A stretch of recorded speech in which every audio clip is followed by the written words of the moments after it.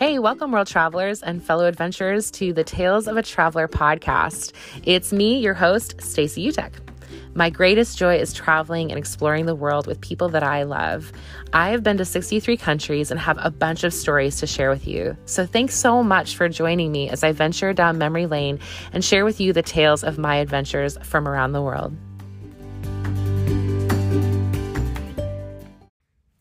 Hey, welcome back to Tales of a Traveler. Thanks again for tuning in. I so appreciate you guys just listening in. Hey, I wanted to jump backwards a little bit and flesh a few more things out that I didn't get a chance to in our last episode, because last episode I had Katie on and we were talking about the world race and we briefly touched on Thailand, but I really wanted to go back because Thailand has been the country that I've been to the most times. I've been there 9 times. The first few times I was a participant on a team going to Thailand, and then I ended up leading a bunch of teams back to Thailand to the red light district with students that I oversaw at the college that I worked at for 9 years. And so I kind of wanted to retrace some steps and give you a little more context. I don't have a guest on today. You just get little old me, but there's a lot to talk about. And a lot of my stories from travel are fun and, quirky and weird. And my guests have been super great to talk to. But this episode is going to be a little bit more intense and heavy. And it's because of the nature of what I want to talk about. But it's so important that I talk about it because it has been a thread throughout my life. And I think it is really a piece of my calling and something that I'm meant to really have my hand in for the rest of my days here on earth. So not to get too intense too quickly, but I did want to share my heart for this. And for a lot of you guys listening, a lot of you all have been with me to Thailand, a big handful of y'all. And so this piece of my heart and how important it is to me. But for those of you who have not been to Thailand with me, hopefully I can give you a little taste of why it's important to me. So like I said, and I hinted at in the last couple episodes, when I was in college, I actually volunteered with a ministry in Chicago that reached out to male prostitutes in the downtown area. And so we'd go out once a week and we'd do outreach. We'd talk to the guys. There was like a base where they could go and get help with their resume or get clothes or a shower or food. And I was super impacted by that time. And I know it sounds kind of intense, but I loved it. I felt like a fire inside of me every time I'd go and talk to these men. And one of the guys that I volunteered with had been telling me about someone he knew who had been in the red light district in Thailand and their experience. And so we talked about it quite a bit. And so I was not even aware that there was a major issue with prostitution in Thailand until he and I talked. And then when I went on the world race, we ended up going to the red light district in Thailand, and we lived there for about 6 weeks ish. And like I said in the last podcast, we'd go out a handful of times a week, and we'd go to the bar areas and go and talk to the women who were there. And I distinctly remember my first time walking into the red light district. It's like a very large, the one we went to is the largest one in Bangkok. And in Thailand, there are estimated between 800,000 and 2 million prostitutes. And prostitution in Thailand is seen as more of like a middle class job. Like if you didn't get education, which a lot of Thai families grow up in poverty. And so many parents will sell their children into the trade, and because they need money desperately to eat and to send, so the girls would go into the city, prostitute themselves, send back money. But the families aren't always aware of what exactly the women are doing. Sometimes they think they're just bartenders, but in fact, they go into the bars and they are sold for sex every night, multiple times a night often. And so kids are sold into it as young as 14, 15, 16. And it's seen as a good way to make money. It's not looked down upon. In fact, in Thailand, prostitution is technically illegal, but they turn a blind eye to it because it brings so much revenue into the country. So I even remember, rewinding a bit more, going into the airport in Bangkok. Every time I've been to the airport in Bangkok, every man I see, I'm super skeptical of, because you'll be in Bangkok and you'll see any kind of a man, like the men walking around with these young girls, hand in hand, arms around them, unashamed, they look like they could have been my grandpa or my dad or my college buddy. And so I think that felt really shocking at how on the surface it is, how, there really is a blind eye turn to it, because the country needs the tourism. And so, I remember the first night going in, and it was the largest red light district in Bangkok. There are many, but it's like a horseshoe shaped outdoor bar that has three levels, and there are little bars that you can walk into. And we would go into multiple per night, and we would just grab a soda and sit, and then essentially, sorry, I'm trying to explain this in a way without getting all jumbled up in my head, but you basically go in and you sit, and there's stadium seating, and then there's a stage where the women are dancing either partially naked or fully naked, and they have a number on them. And the ones we went into mostly had women, who would be wearing bikinis or things like that. And we would just try to make eye contact with the women, and then they would come and sit with you. And the assumption, especially for me as a woman, was if I'm in that bar, I'm there to take a woman home and have sex with her. But we would just go and talk with the same women multiple times a week and just say, hey, we're here to make friends, and just talk with them. And then there was an organization called Nightlight in Bangkok that we're doing outreach with them, and we would connect them with Nightlight. And Nightlight worked to get the women out. They gave them a job making jewelry. I mean, now they're doing screen printing and baking, and they have this incredible base. They have a coffee shop there, lots of ministries geared towards the women. But the ultimate goal was to get the women, a paying job so that they wouldn't have to prostitute themselves every night. But that's what we did. And I know I'm kind of jumping all over, but I did want to talk a little bit about my first impression when I first went into the red light district. It was hard. As I walked up every level, I felt physically heavy.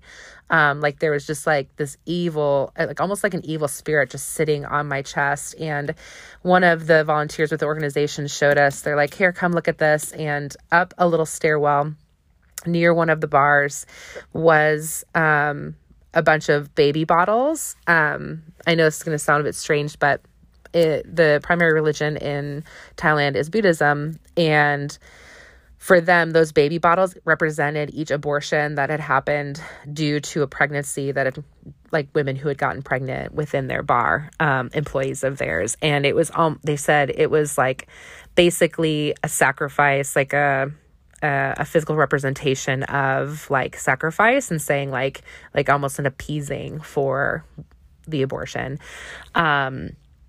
So really, really hard stuff to see. And as we went into the bars, like I said, it was not easy to sit there and make eye contact with a woman and have her come over and, and then just have to explain, hey, I'm here to make friends. But on the flip side of that, I started to really see these women who were so scared, and they would sit by me and I could see the fear in their eyes, even as you watch them on stage, just utter fear. And there was a night where we went, and basically you can pay the bar price, which is the price you'd pay to take a woman out of the bar. And then usually they go and have sex with someone, and then that person tips them as well. But we would go and sometimes pay the bar price for the woman and take her out to eat, or just, take her out for a while. And I remember one night we went and we took two girls out, and they were 14 and 15 years old. And basically they have to lie and say they're, I think, 16 or something like that. But super young. And one of the girls said she had slept with a man before, and one said she had never. And you could just tell they were just these terrified girls, but they were cousins that had been sent in from the village areas and had only been there for a few months and just trying to make money.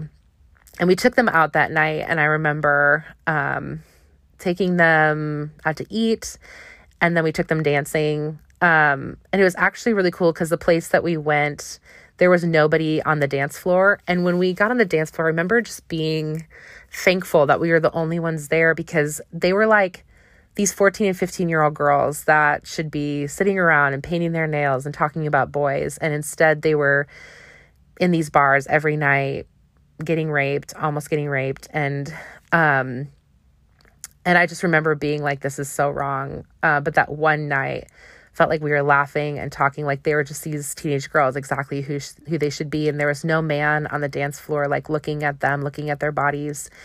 And I remember, like, you can take the girl out and then, she doesn't have to go back to the bar. But I remember both of them saying we need to go back. And like, they knew that they needed to make money that night. So there was this like balance of like, oh my gosh, it's so fun. Like we get to see them laugh and let loose and be young. And then to take them back and drop them back off at the red light district was heartbreaking. And so there were a lot of moments like that. And there were a bunch of what they call ladyboy bars. So they're men who dress as women, essentially transvestites. Some have partial surgery, some have full, to transition into being a woman. But the heartbreaking thing to hear about that was because prostitution is a money-making profession in Thailand, if you come from a poor family and you were born a boy, often families would start dressing their little boys in dresses and basically grooming them to then go to be prostituted in the bar areas. So just like really hard realities and things that I know I've never had to wrestle with or think about. And like I said, I spent several weeks in Bangkok knowing this won't be my last time here. There was a weight on my heart that I couldn't deny, that I knew I'd have to come back again and again. So when I started working at a university out in Ohio, it only took a few years for me to decide, like, hey, I need to take some students with me and show them this place and let it sink in and affect them and bring them to a place where they get to bring hope as well, because we all carry light, and light in the darkness exposes, and it brings something. It brings warmth and sheds light. And so I knew that we needed to do that. So I started bringing small groups of students, and then it grew and grew. And then I was bringing teams, both with men and women. And we would go into the red light district, for a couple of days in Bangkok. And then we would go up north to Chiang Mai and volunteer with an organization that actually would go into villages and identify the vulnerable kids before they were ever sold, into prostitution. And they would put them in homes and get them education and clean clothes and food and community housing and like just incredible stuff. Like basically catching them before they're ever raped once, which is incredible. But there was this one specific time that I took some students, and, every time I walk into the red light district, I start to cry, like immediately. It touches me. It affects me. I feel it. It just like something overtakes me, and it's like I'm overwhelmed. And it's not like I'm overwhelmed because it's too much. I'm overwhelmed because of just like the amount of emotion I can feel coming off of this place. Like the women who are taken advantage of, the slavery, the evil, the bondage, the darkness that's there. It just takes over me. And I'm so grateful for the incredible people who are on the ground doing the long-term work. I've only been a few times, and I've only brought, handfuls of students, but I feel really grateful for people who are fighting for justice every single day in this country and around the world. But there was one specific time where I brought a team, and I remembered we were walking out of the red light district and getting ready to head home. And I saw this older man. He was probably in his 50s or 60s, maybe in his 60s or higher. He was older. And he had his hand on the back of a young girl, and he was leading her out. And I remembered praying and saying, God, please don't let her get raped tonight. And it was the first time that I had ever prayed a prayer that I felt like would not be answered. And that's really hard for me because I know I've known the Lord my whole life. And, I don't know my full audience here that's listening. Like, some of you guys might know the Lord personally and some of you might not. I think we've all been through times in our life where we wonder or we doubt the existence of God, or we wonder, why would he allow this evil? And those are the kinds of things that I processed with my students multiple times. Like, why would a good God allow this to happen? And there are a lot of good packaged up answers that you could give. But when you're in that moment, and I'm not just talking about what I experienced in the red light district, when you're in a moment where you're losing someone, there's an abrupt death, where there's something incredibly evil that's taken place in your life or has happened to you, to not know the nature of God as a good God, that's really, really, really hard. And I don't want to take that lightly. And I felt that. I felt like, God, you're not going to answer this prayer. She's going to get raped tonight. And the next morning I woke up and it was heavy in my heart still. And I opened my Bible to Psalm 10. And I'm just going to read a little excerpt from it. I'm not going to read all of it. I'm going to bounce around a bit. But yeah, just hear these words. And yeah, here it goes. Psalm 10. Why, O Lord, do you stand far away? Why do you hide yourself in times of trouble? The helpless are crushed, sink down, and fall by his might. He says in his heart, God has forgotten. He has hidden his face. He will never see it. Arise, O Lord. O God, lift up your hand. Forget not the afflicted. Why does the wicked renounce God and say in his heart, you will not call to account? But you do see, for you note mischief and vexation, that you may take it into your hands. To you the helpless commits himself. You have been the helper of the fatherless. Break the arm of the wicked and the evildoer. Call his wickedness to account till you find none. The Lord is king forever and ever. The nations perish from his land. O Lord, you hear the desire of the afflicted. You will strengthen their heart. You will incline your ear to do justice to the fatherless and the oppressed, so that man who is of the earth may strike terror no more. And I remember sitting in my room reading this passage, and I just started crying and just sobbing, over the evil that I'd seen, over the helpless who it just felt like there was no solution, there was just darkness and no way out. And I read this and I'm like, okay, you do hear the desire of the afflicted. Lord, you will strengthen your heart and you will incline your ear to do justice to the fatherless and the oppressed. And these are things I had to cling to. I had nothing more. And I think there isn't always an answer. There's not a clean-cut answer for why there's evil in the world. And I've seen more evil than I can even bear to hold on to. It's rough. And so I think I'm not here to give answers or to have it all figured out, because I definitely don't.